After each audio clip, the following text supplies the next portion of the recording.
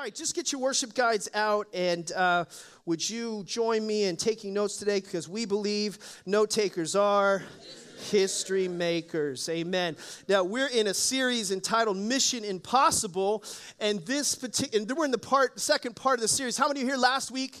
Last week, raise your hand if you were here. Okay. Oh, wow, a lot of people weren't here last week. And so if you weren't here, I just want to encourage you, if you need to fire up your passion for God and fire up your faith, you want to listen to last week's message, it's on YouTube. We had a Facebook issue. Sorry about that, everybody out there. But it's up now, and it's fixed. And so please go get that. It'll help you out a lot. But this series is dedicated to the final week of Jesus' life. We call it Passion Week. And we're taking a month to talk about a week. And there were basically these 4 messages that we're going to focus on during the Passion Week. I'm calling them mission priorities, okay? And so these mission priorities, in essence, come from headquarters. They come from God the Father. These instructions are given to God the Son, and then God the Son tries to give them to his disciples who don't really get the mission until it's over. They were a little late coming to the show. And Jesus basically comes with this assignment to save the world before it self-destructs. And time, in essence, like Mission Impossible, was running out. And so in this final week, he has only so much time to download some very important information. And if you and I only had 1 week to live, we wouldn't be singing kumbayas and tralalas and eating Doritos. We'd be sitting with our people, and we'd be wanting to talk to them about some things that are really important before we leave this world. Is everybody tracking with me? So the focus in Jesus' life seemingly elevates the priority, the importance of these messages is really, really high. And I think it's important that we elevate these messages too as we approach Resurrection Sunday, or what we call Easter, which is the high holiday for the Christian experience. And so to really appreciate the resurrection, which is the foundation of our faith as Christians. It's not based on the teachings of Jesus. It's based on an event that a man died and he rose from the dead. It got quiet in here, but you should have said amen, because that's really what it's all about. What separates us from all the other religions of the world really is 2 big things. It's a man said something and it happened. A guy came back from the dead, and I don't really care what his teachings are. I'd follow him because that's what happened. Now, I do care about his teachings, but they're subordinated to the fact that that's incredible. And because he rose, we can overcome and we can rise above our situations, challenges, and issues in our life as well. But to appreciate the resurrection, we have to understand some of these Passion Week messages. We have to understand that Jesus went to church. Everybody say, Jesus went to church. Can you imagine if he came to church today and he was sitting beside you? You'd be straightened up. You know what I mean? You wouldn't be like, oh, what's up, what's up? You'd be like, hey, whoa. It'd be different if Jesus was in church. But he went to church, and he messed the place up, and he basically said, you guys got to get fired up. You've lost your fire. You've lost your fire. You're not as passionate as you once were. And so he showed the people at church, you need to have a fire for God and a fire for God's house. And so he said, get fired up. And fire, everybody say fire. It's the only place you can say that without everybody running out of the building. Is in church. And so he does that because he knew that there's a tendency for humanity to lose their fire. And then we're going to talk today about the Holy Spirit. Next week we're going to talk about the Seder supper, the Last Supper, the final meal. The week after that, which is Palm Sunday, we're really going to celebrate Good Friday. But it wasn't a Good Friday for Jesus. It was just a Good Friday for us because he gave his life so we could have a new life as well. Amen? So that's kind of the focus here. But in John 14:31, it's not in your notes, but it's really our theme text. Jesus said, I want the world to know something. I love the Father, and I do exactly what he tells me to do, right down to the final detail. So in other words, he got instructions from headquarters, and he receives this message, and should you accept this mission impossible, Jesus, it will self-destruct in 60 seconds. No, and so he assumes this assignment, and he kind of communicates this to his disciples. And one of those messages that was so critical is taken from John chapter 14, 15, and 16. And he talks about the role of the Holy Spirit. He introduces a new person kind of to the mix. And it was kind of foreign to them. Now, let me give you the context of the text we're going to look at from John chapter 14, a familiar passage often read at funerals. It's very interesting, but it's really much, much more than that. It basically is Thursday night. It's about 6 p.m. which is in the Jewish culture closer to Friday than it is Thursday because the day ends at 6 p.m. It was 6 a.m. to 6 p.m. So we would say it's Thursday night, but really it's already rolling into Friday. And Jesus is celebrating the Passover supper with them. Passover, what's that? Passover is this remembrance of when the people of God who were enslaved got out of slavery in the land of Egypt. Egypt, for us, now, looking back, was a type of world. Israel was the church, and Moses was a type of savior. So you can kind of see in the Old Testament something concealed that is later in the New Testament revealed, kind of unpacked and makes sense. Is everybody tracking with me right now? And so they're celebrating how God set his people free. But they're getting ready to get set free. In fact, all of humanity is getting ready to get set free because of what Jesus is getting ready to do. And so he unpacks this, and they're celebrating where the angel of death came over everybody's house. It was the final plague. If you haven't read it in your Bible, some of you watched Charlton Heston 10 Commandments. And so it's this final plague, and the angel comes over, and in order for the angel of death to pass over the people of God and not kill the firstborn, you had to put blood on the doorposts of your home. When they put the blood on the doorposts of their home, it made the picture of a cross. It was a foreshadowing of a great sacrifice that would take place, and so that our sins, we wouldn't have to pay for those, and they were received for or taken upon someone else. Is everybody tracking with me? And so this is what they're celebrating, and we call it communion today. In the aftermath of what Jesus did for us, we remember not the Passover, we remember the crucifixion. We remember the cross, and we'll do that next week in particular, in the next 2 weeks, really. And so Jesus is celebrating this with them, and after that, they start singing some songs and worshiping and hymns, the Bible says, and then after that, all of a sudden there's this just huge shift, and he drops a bomb on them. And so they're like worshiping. Everything's great. David Pisania's there with his guitar. You know, he's got a skull cap on, dragging out the back, skinny jeans and boots. And it's going awesome. All of a sudden, Jesus goes, boom. Hey, guys, check it out. I'm getting ready to die. It's like, you know, the chords don't work. Nothing works. Guitar string pops. You know, piano key goes into a minor. You musicians know what I'm talking about. Okay, and so they're totally shocked by what Jesus just says in this moment. And they're shocked because this person they're following, they thought was going to be a king. He was going to rule. He was going to be an earthly king. In fact, prior to that, they've been politicking and kind of power chairing as close as they could to Jesus in order to be in this position to kind of benefit from this guy who's going to take over. And he messes up their plan by what he's going to say. And they're freaking out. And so in John 14, here's what he says. He says, hey guys, check it out. Don't let your hearts be troubled. He says, trust in God and trust also in me. He basically says, I want you to trust me on something. And he taps into, in essence, the relational equity that he has with them because in just a few seconds, he messes up everything they thought was going to happen. And he's trying to tell them, hey guys, it's going to make sense, but it's going to make sense later. So I need you to trust me now. I need you to trust me now. And in the end, it's all going to come, you know, into focus, and you're going to get it. Now, similarly with this message, it's the same message Jesus brought, really, I hope. But similarly with this message is, I don't want you to trust me with what I'm going to say, because I'm going to tell you some things for some of you are foreign to you. You don't know. There's an ignorance. Sometimes it's just a lack of knowledge. Some of you, there's a resistance. Some of you, there's some barriers. All I want to say is the same thing Jesus said, and that is trust me. Trust Jesus on this. Not me, trust Jesus. Because he talked about the person of the Holy Spirit, the role of the Holy Spirit for 3 chapters in the final week of his life. In fact, it was his last message before he went to the cross. Amazing. All right? And he goes on to say in John 14, he says, in my Father's house are many rooms, and if it were not so, I would have told you. I'm going there to prepare a place for you.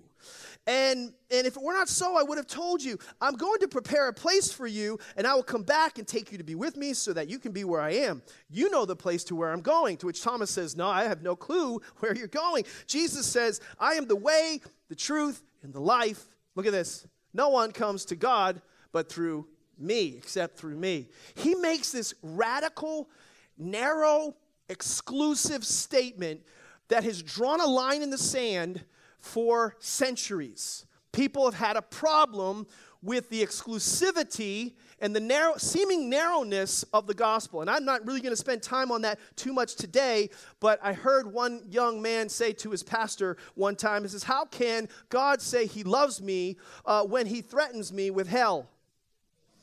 And this exclusive statement produces questions or commentary like that. And I'll just say this, as a picture that hopefully will help you with this problem. My daughter, Madison, when she was a little girl, we lived right over here, not in this corner in the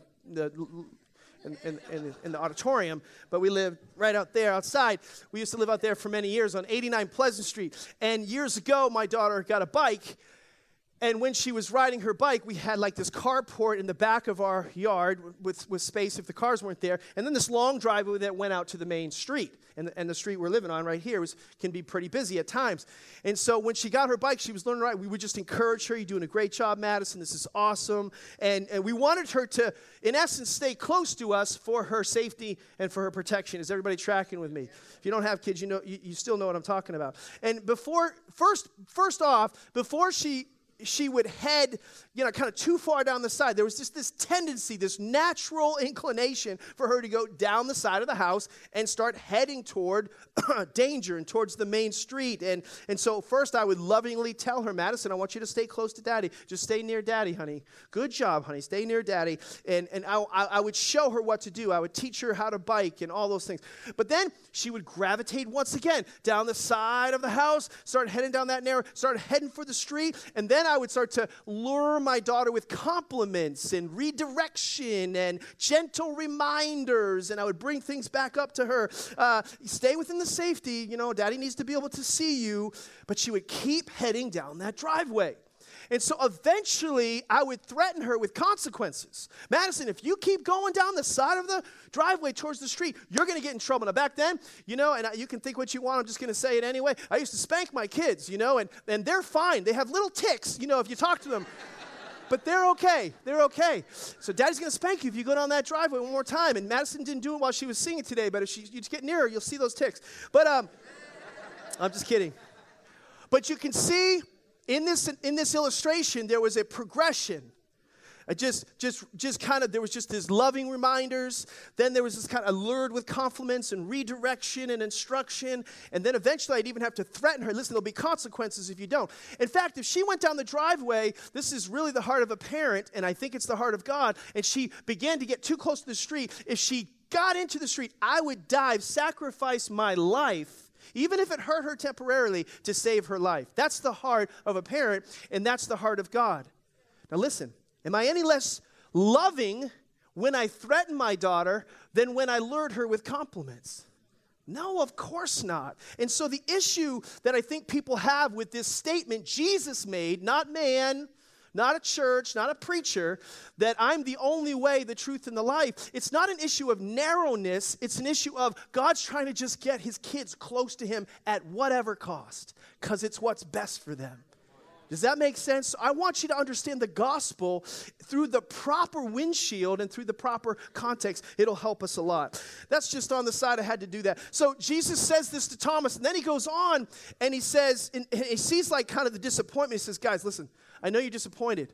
But then he introduces his silent partner. He introduces a silent partner. He introduces this new person, this new member to them of what we call in Christianity the Godhead, Father, Son, and Holy Ghost. That's about all we know about the Holy Spirit is this little song, right? And so what you don't realize is he talked about the Holy Spirit as they were leaving supper, going to Gethsemane. The Holy Spirit is the conversation right before he left and when he was ascended. The Holy Spirit was the conversation after he ascended, and the Holy Spirit showed up in the book of Acts right after Jesus left as well. The Holy Spirit was a big topic. And Jesus said before all that, trust me, trust me, trust me. Is everybody with me? Why is it so important? And what's so interesting and what's the irony is, it's the number one in Christianity, most controversial subject, that and money, of any other subject. It's brought more confusion, complications, and controversy than any other subject. And Jesus, I think, was trying to emphasize something that was so critical because he knew we were going to need help. It's quiet in here. Is everybody with me? In other words, people are okay with Jesus. You know, some people look at Jesus different ways. You know, he's my homie. You know, he's my big brother. You know, some people get it like he's your intercessor, he's your advocate, he's your substitute, he's the propitiation of your sins. Some people get it on a higher level. Some people don't have a problem with Jesus. People don't have a problem with dad. They might have daddy issues, but they know God the Father. He's real. You know, I need to be good with God, and I need to have a father in my life. They get that. But I don't know about this Holy Ghost. I don't know. People are just resistant to the Holy Ghost. By the way, that term ghost, that used to freak me out as a young person. I don't know anybody that likes ghosts. They tried it with Casper, but it didn't work. You know what I mean? People still freaked out.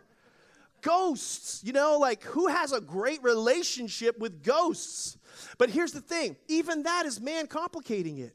Because the translators couldn't come up with a word to describe the Holy Spirit. So the original King James is ghost. The New Testament, this is called pneumatology, by the way. The New Testament is called Spirit or Holy Spirit. It was basically, the Holy Spirit is a breath of fresh air. It's a wind at your back.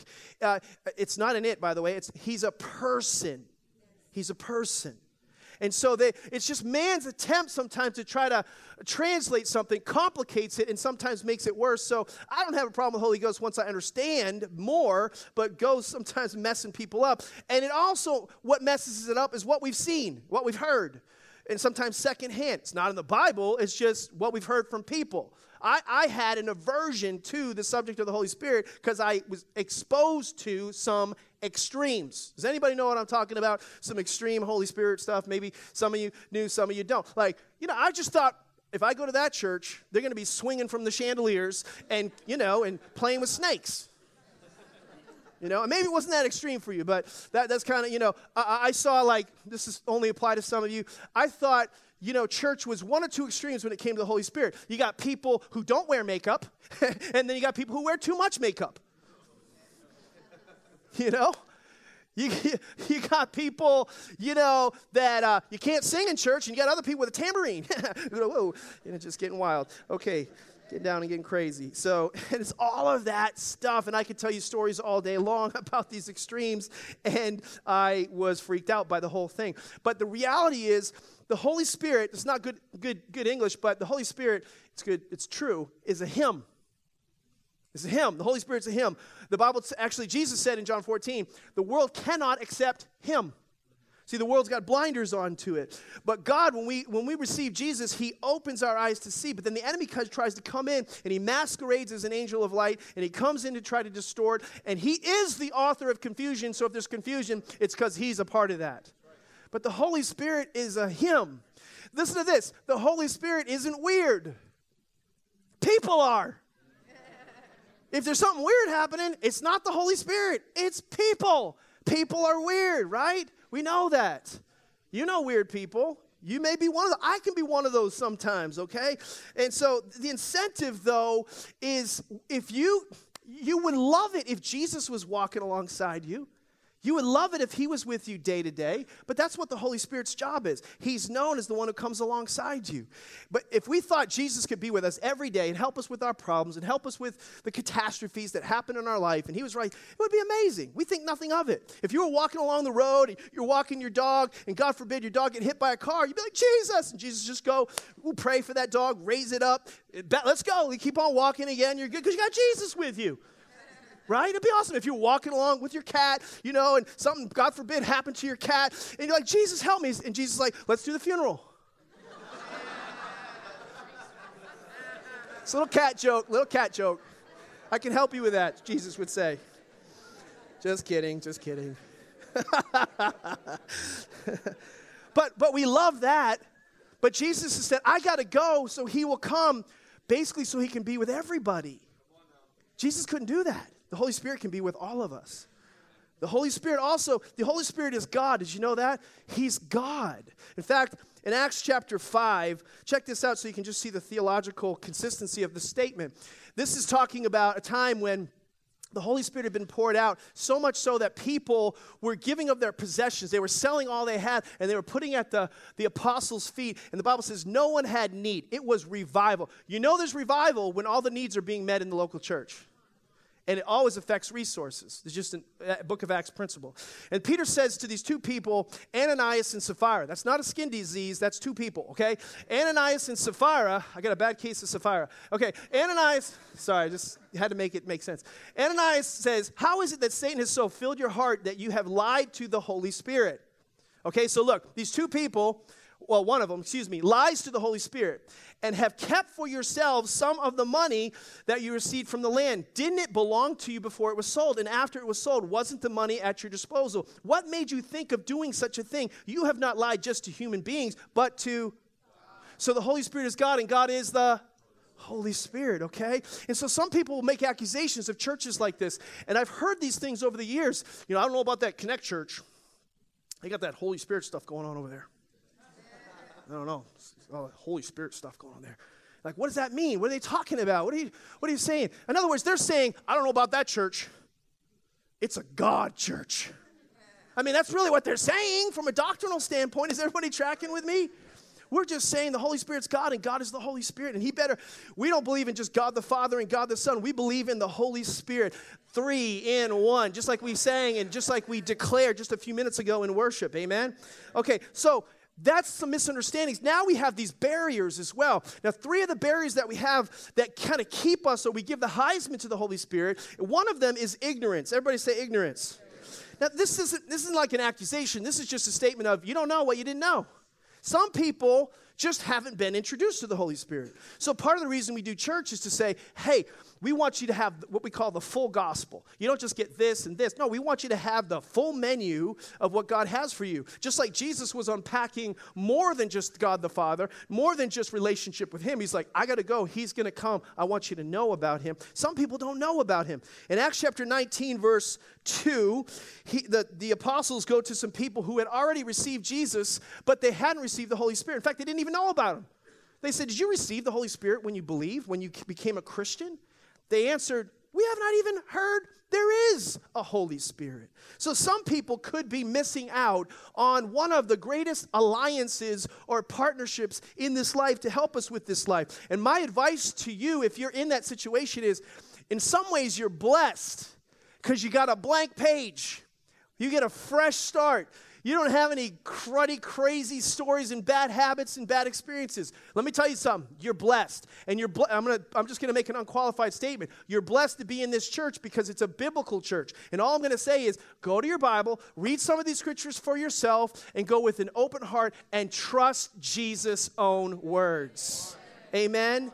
Because the Holy Spirit is going to help you. The Holy Spirit is not an it or a force or some transcendent cloud, or anything like that. He will help you in a big way. And if you can see him as a person, you can have a personal relationship with him. All right? Here's the second obstacle, and that is fear. This was probably my greatest obstacle as it related to the subject of the Holy Spirit, the person of the Holy Spirit. Because when I was being exposed to the Holy Spirit, I was convinced from the context and from the representation that I wasn't going to have fun anymore. That it was just going to be, the Holy Spirit was just going to be about reminding me of my sin and reminding me of my shortcomings. And on top of that, if I surrendered fully to the Holy Spirit, he was going to send me off to Africa. I was going to live in a mud hut and be just tortured by mosquitoes the rest of my life as a missionary, okay? So I thought, in essence, I'm going to lose my life if I give up control. And there's a connection. In fact, nope, you gain more life when you give up control. In Ezekiel, there's a prophecy there that really references our relationship with the Holy Spirit. In Ezekiel chapter 47, it says in so many words, and I'll summarize some of this as you're looking at it. But basically, here's what's going on here. In this is the interpretation, but a solid one of this text. Christians right now in this room, including myself, are at different levels of engagement with God, different levels of relationship with God. We're all moving from faith to faith, from glory to glory. We're all learning precept upon precept. We're all experiencing greater and greater revelation, especially in cooperation with the Holy Spirit and in pursuit of God, passionate pursuit of God. All right? But some of us are just satisfied with a certain level. We're not actually wanting to go to another level. I encourage you, that is not wisdom. Some of us are staying ankle deep in our relationship with God. I got Jesus. He's my homie. I got eternal security. If I die, I know I confessed him as Lord. I got the fire insurance, and I'm good with that. Just good with that. Just going to keep it right there. Just going to get my toe in there. I'm good. Some of us have gone knee high. We realize, okay, he's done something for me. I probably ought to give myself back, and so I'm going to serve. I'm going to do something I'm going to get in the church. I'm going to do some good stuff, I'm going to do some good things. Some of us have taken to another level, like, whoo, we're waist deep. Whoo, it got cold when you went waist deep. You know what I'm talking about, gentlemen? It got cold there. And that's probably when you're giving up your money. That's when it gets cold, okay? And so you're waist deep. You start becoming a contributor. You start giving, and before you know it, but you're still in control. You haven't lost control yet. You haven't fully lost you're giving some of your life. Come on now. You have to pay attention. You could get sucked in. You know what I mean? But some of you are still in control. But what God's trying to tell us and what Jesus is instructing his disciples is you need to step all the way into the river, because when you step into the river and you surrender to the current, you will experience life to the full. Abundant life. It says in the river, in the middle of the river, when you give up control, it is teeming with life, the Bible says. Some of you have not experienced that kind of life. Some of you are living on that control side. You don't realize all the life's on this side when you let the Holy Spirit come in to your life fully. But you're going to have to surrender. You're going to have to let go. Everybody say, let go. It's so critical that you see it the way God sees it. Number 3, here's another barrier, and that is resistance. Everybody say resistance. Resistance is futile, as they say in Star Trek. Okay, so here's the thing. When you keep giving the Holy Spirit, if you're a Christ follower, the Heisman, he's going to keep messing with you. He's going to keep poking. Because you're going to say, God, I got a problem. God, I got an issue. He's going to be like, I had a solution. But you won't. You want to stay ankle deep. You want to stay knee high. You're still waist high. He's going to keep coming back, and he's going to keep trying to bring and introduce this Holy Spirit to you. In Acts chapter 7, the Bible says it like this. This was believers. This is a believer's thing. He says, we can be stiff. I always want to say naked, but stiff-necked. Whenever I read that, I see it that way. I don't see it that way. I hear it, whatever. Okay. God help me. You stiff-necked people, your hearts and ears are still uncircumcised. You are just like your ancestors. You always, what? Resist the Holy Spirit. See, we're stubborn. We're resistant to the only thing and only one who can help us. It's the same thing when bad things happen. Sometimes people get mad at God. God's like, God is good. Life is unfair. When life is out of control, God is still good and he's still in control. We got to learn to separate our problems from the person of God. We do the same thing with the Holy Spirit. The only one who can help us in our situations is the Holy Spirit, but we're resisting him and his partnership in our life. Your blessing is connected to your not resisting the Holy Spirit. If you're resisting the Holy Spirit, you are short-circuiting the blessings of God. The only person you should resist is the devil. James 4:7 says, resist the devil, and he will flee from you. But on the front end of the verse, it says, submit to God. Resist the devil, and he will flee from you. So we have to surrender control. It's teeming with life if we do. But why don't we? Because we saw stuff. We think stuff. There was an experience we heard about, we had, and it was extreme. Don't let the misrepresentation of man short-circuit the purity of the Holy Spirit. Don't let the gifts of the Holy Spirit, some of you know what I'm talking about now, the gifts of the Holy Spirit hijack a personal relationship with the Holy Spirit. I actually believe Jesus introduces the sequence in order for us to have all that he has for us. The sequence is know the person, understand the roles, and be able to experience and practice the gifts. But the church man flipped it totally upside down and made it about actually one gift. Some of you know what I'm talking about. It's the gift of tongues. And so because having the Holy Spirit might include or does include the baptism of the Holy Spirit, does include speaking in tongues, I'm out. I don't want to have anything to do with the Holy Spirit. No, Jesus is like, wait. That's just one gift, by the way, of 9. And it's just one part of what he does for us, walking alongside us in the role he has with us. And you're short-circuiting a personal relationship with God with you on earth. Jesus was about this, and the Holy Spirit is about here helping you. Don't miss it, because one gift hijacked the whole relationship with the Holy Spirit. Is everybody tracking with me on this? This will help you in a big way. And so, yes, we need some of the gifts. We need the power for the curveballs that happen in our life. But he can't trust us with his power if we don't know the person of the Holy Spirit. Oh, my goodness, I'm getting blessed by this message right now. Listen. In the book of Genesis, do you know the Holy Spirit was there in the beginning? Did you know that? Yes or no? He was there, and he covered the waters. He covered the seas. He was the one that took the chaos of earth and brought it into order. Listen. That's exactly what he wants to do with your personal life. If you will let the Holy Spirit come in, all the chaos in your life, he'll bring order. He's not crazy. He's a God of order. You need him, because life is crazy. And you need him to bring order into your life. Oh, my gosh. Help me, Jesus. Okay, here's 5 things I want you to know that are his role. Number 1, write this down. He will be with me. So he wants to come alongside you. He's the paraclete, not the parakeet, everybody. Okay? He's the one who comes alongside you. In John chapter 14, verse 26, and it says, "And the Father, I'll ask the Father." So Jesus is going to go to heaven. He's going to ask God, and then God's going to say, okay, and he's going to send a counselor. Some translations say comforter right here. Some say advocate. Some say helper. I like comforter. I don't know if you guys like comforters. Does any girls buy a nice comforter for their house? Raise your hand if you've ever bought a nice comforter, right? You know, gentlemen, your wife comes to you, and they don't want a bedspread. Bedspread and comforter are 2 different things, in case I didn't know that. Bedspread's like $29.99. Comforter, you need a second mortgage, okay? I didn't know that. So I remember with my mom, she starts buying comforters for all the house. She's got all these fancy comforters. And I remember sleeping, at home. And I'm like, Mom, can I sleep in that room? Because it had this new puffy comforter.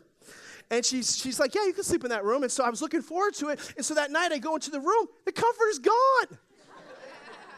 And all you girls know exactly what's going on. All us guys are like, what happened? We don't know. The comforter was not for use. That's what my mom said. I said, Mom, where's the comforter? I want the puffy comforter. Where's the puffy comforter? I was so excited. I want to take a nap on it. I want to sleep in it. I want to make a tent with it. Where is it? She goes, honey, it's for you. It's for show, not for use. Listen. That's what some of you have relegated the Holy Spirit to. Just show, not for use. The Holy Spirit is your comforter. He's your counselor. He's your advocate. He is your intercessor. He is your helper. He is the one who comes alongside you. That paraclete, it means when you pick up one half of the log, this is the word. He comes on the other side and helps you pick the other half up. I don't know about you, but I need somebody to help me pick some stuff up in my life. I like to pick stuff up, and I'm pretty strong, but I still need some help once in a while, okay? All right? Number 2, write this down. He will reveal the Bible to me. I love this. One of his roles is to bring revelation to the Scriptures. Some of you read the Bible, and it's just like, I don't know, it just doesn't do anything for me. Why? Because you haven't invited the Holy Spirit into your life. See, part of the Holy Spirit's job, I call it, I just use little terms, I call it heavy-revy. So, sometimes I'll read something 100 times, and then all of a sudden, bam! This thing jumps off the page. I'm like, what? That is incredible. That is so good. You know who did that for me? The Holy Spirit did that for me. And listen, what happens is until you get a revelation of God's word, it won't be activated in your life so you can actually apply it and become it. You need revelation to actually have the word of God living and active in you is a result of revelation that comes from the Holy Spirit about the word itself. So sometimes the word's not working in you because you're not getting revelation about it, and you're not getting revelation about it because you don't have the Holy Spirit in partnership with you as you read it. This is so powerful. Number 3, write this down. He will help me share my faith with others. The alarm's going off, so my time must be out. Okay, and so here's one of the things I want to say about sharing your faith. This is what I was saying earlier in the announcements. I was preaching the announcements. Some of you, listen, I'm going to say this kindly. Some of you have never shared your faith with somebody else. let alone prayed for somebody to come to Jesus. I'm not saying that to make you feel condemned. I want to incentivize you. The reason is because you don't have the Holy Spirit in partnership with you. You haven't received the Holy Spirit. See, the Holy Spirit, the Bible says in Acts chapter 1, verse 5 and 8, you will be baptized and filled with the Holy Spirit, and you will receive power. Everybody say power. See, God says they're going to need something. If I'm going to go and I'm not going to be here, they're going to need some help. And so the Holy Spirit wants to bring power into your life. And I think the number one assignment of the Holy Spirit is not just to come alongside, personally is to come alongside you, but corporately is to help us fulfill the Great Commission. And he says, you'll receive power and you will be my witnesses. Some of us are not witnessing because you haven't received the power. And because you haven't been introduced to the person, you don't understand the role, and that makes you afraid of the power. God wants you to have this. Amen? Are you guys tracking with me? And so we've been distracted by other things, and I think it's been a ploy of the enemy from the beginning. In John chapter 15, verse 26, the Bible says something like this. Where is it in my notes? There we go. It says, I will send the Holy Spirit who comes from the Father, and he will show you what is true. The Spirit will help you, and he will tell you about me. One translation says it'll help you testify about me. See, I had an approval addiction. New Testament translation or Bible translation for that is a fear of man when I was growing up. Believe it or not, this person was ashamed and afraid to share his faith. So much so that I would hide it. I would lie about it. I was Peter before Pentecost. That was me. But Peter couldn't stand up to a little girl. He denied Jesus 3 times, yet he had a personal internship for 3 years with the Son of God. That's some pretty good training. And yet he was ashamed, and yet he was afraid, and yet he was intimidated. But when he met the Holy Spirit, and I submit to you, when I met the Holy Spirit, I became bold. And I was not afraid to share my faith. And when the opportunity popped up, I will speak up. That's not all the time, and I'm not trying to brag, but I'm just saying it was a major difference when I invited partnership with the Holy Spirit into my life. It made me a different person. I received conviction, and I received confidence. Number 4, write this down. He will convict me when I'm wrong. He will convict me when I'm wrong. Now, I used to think convict was, God's job was to make me feel bad. That's the devil's job. If you feel bad all the time, it's the devil. That's condemnation. The Bible says there is therefore now no condemnation to them that are in Christ Jesus, right? Romans 8, chapter 1. But listen, see, the condemnation is a result of conviction unattended. You become condemned because you didn't respond to the conviction of the Holy Spirit. Conviction can be easily intertwined with the word convince. In fact, that's maybe a better translation of the word convict. God, the Holy Spirit, comes into your life to convince you that's not a good idea.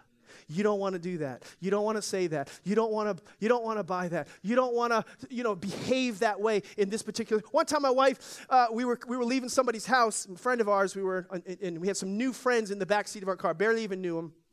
And we were leaving my friend Lane's house. And I was coming up, it was dark, pitch black. We came up to a light, nobody's there. And this light was going on forever.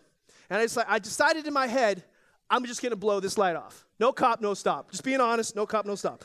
I'm like, I'm just going to go. And I heard the Holy Spirit say, you don't want to do that.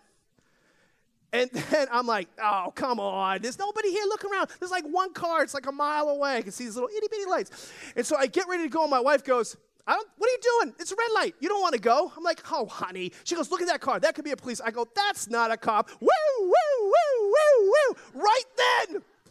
As soon as I went through the light, woo, woo. And then I heard the Holy Spirit say, I told you. And then I heard my wife say, I told you. I'm like, honey, I already have one Holy Spirit. I don't need another one. The Holy Spirit is there to convince you not to do it. In Isaiah chapter 30, it says there's this voice that will come and say, don't go that way, go this way. See, when you begin to walk and establish this friendship with the Holy Spirit, you'll begin to recognize this. There's times where you think I'm crazy, but I'm talking to the Holy Spirit. I'm like, sometimes out loud, sometimes in my head, like, he's my friend. I bring him into my life. Amen? Here's my 5th point. Everybody say, I'm so sad this is over. He will guide me through life. Stay with me to the end here. He will guide me through life. In John chapter 16, verse 13, it says it like this. But when he, the Spirit of truth, comes, he will guide you into all truth. And it doesn't say this, but I meant to put this there. And it says, and will tell you what is to come. Can you add that next service? And it will tell you what is to come. So this isn't the Holy Spirit is a fortune teller. That's not what it's saying. It's saying when you're getting ready to make a big decision, you're thinking about what you should do or what you shouldn't do, the Holy Spirit will be like an umpire in your life and give you peace or a lack of peace about a situation. In Christianity, we call it having a check in your spirit. A check in your spirit. Now listen, God wants you to cultivate that for yourself. A byproduct of a good decision is the Holy Spirit will give you peace about it. Listen. When you're trying to, should I marry him? Should I marry her? No, you shouldn't. No, I'm sorry. I just want to throw that in. No, listen to the Holy Spirit. But the Holy Spirit will always be confirmed by wisdom, wise counsel, God's word, and peace, an inner witness of the Holy Spirit. Now, sometimes we struggle to listen to the Holy Spirit, and we turn down the volume, so God will bring a person in the form of the Holy Spirit, i.e. Deryck Frye. For me, sometimes I'm like, oh, the Holy Spirit's talking through my wife right now. Could you talk to her about being nicer about it? Like, sometimes I'm like, I know it's you, but come on. And he's like, well, I was nice, but I had to bring her in. Okay? But if you don't listen to the prophetic warnings and the people that God puts in your life to bring that conviction and convince you, then you're gonna feel it through the circumstances. God is using the Holy Spirit that wants to help you and guide you and lead you into all truth. So listen, follow peace, and peace will follow you all the days of your life. Amen? Put your notes away. I want to pray for you.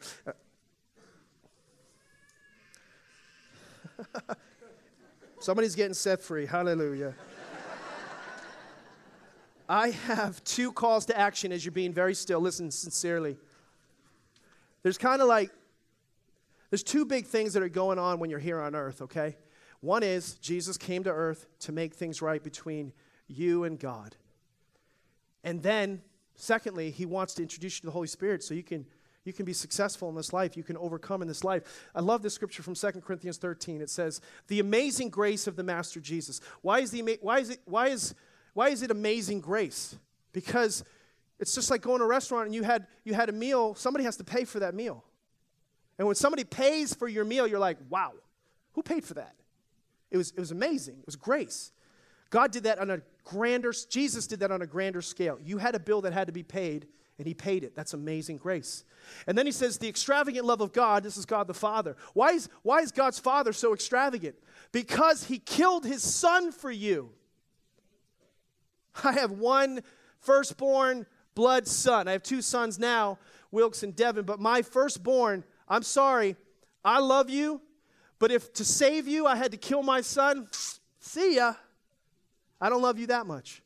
But God the Father's love was so extravagant, he killed his son so that you could be in right standing with him. And the son willingly did that for you. That's why it's extravagant.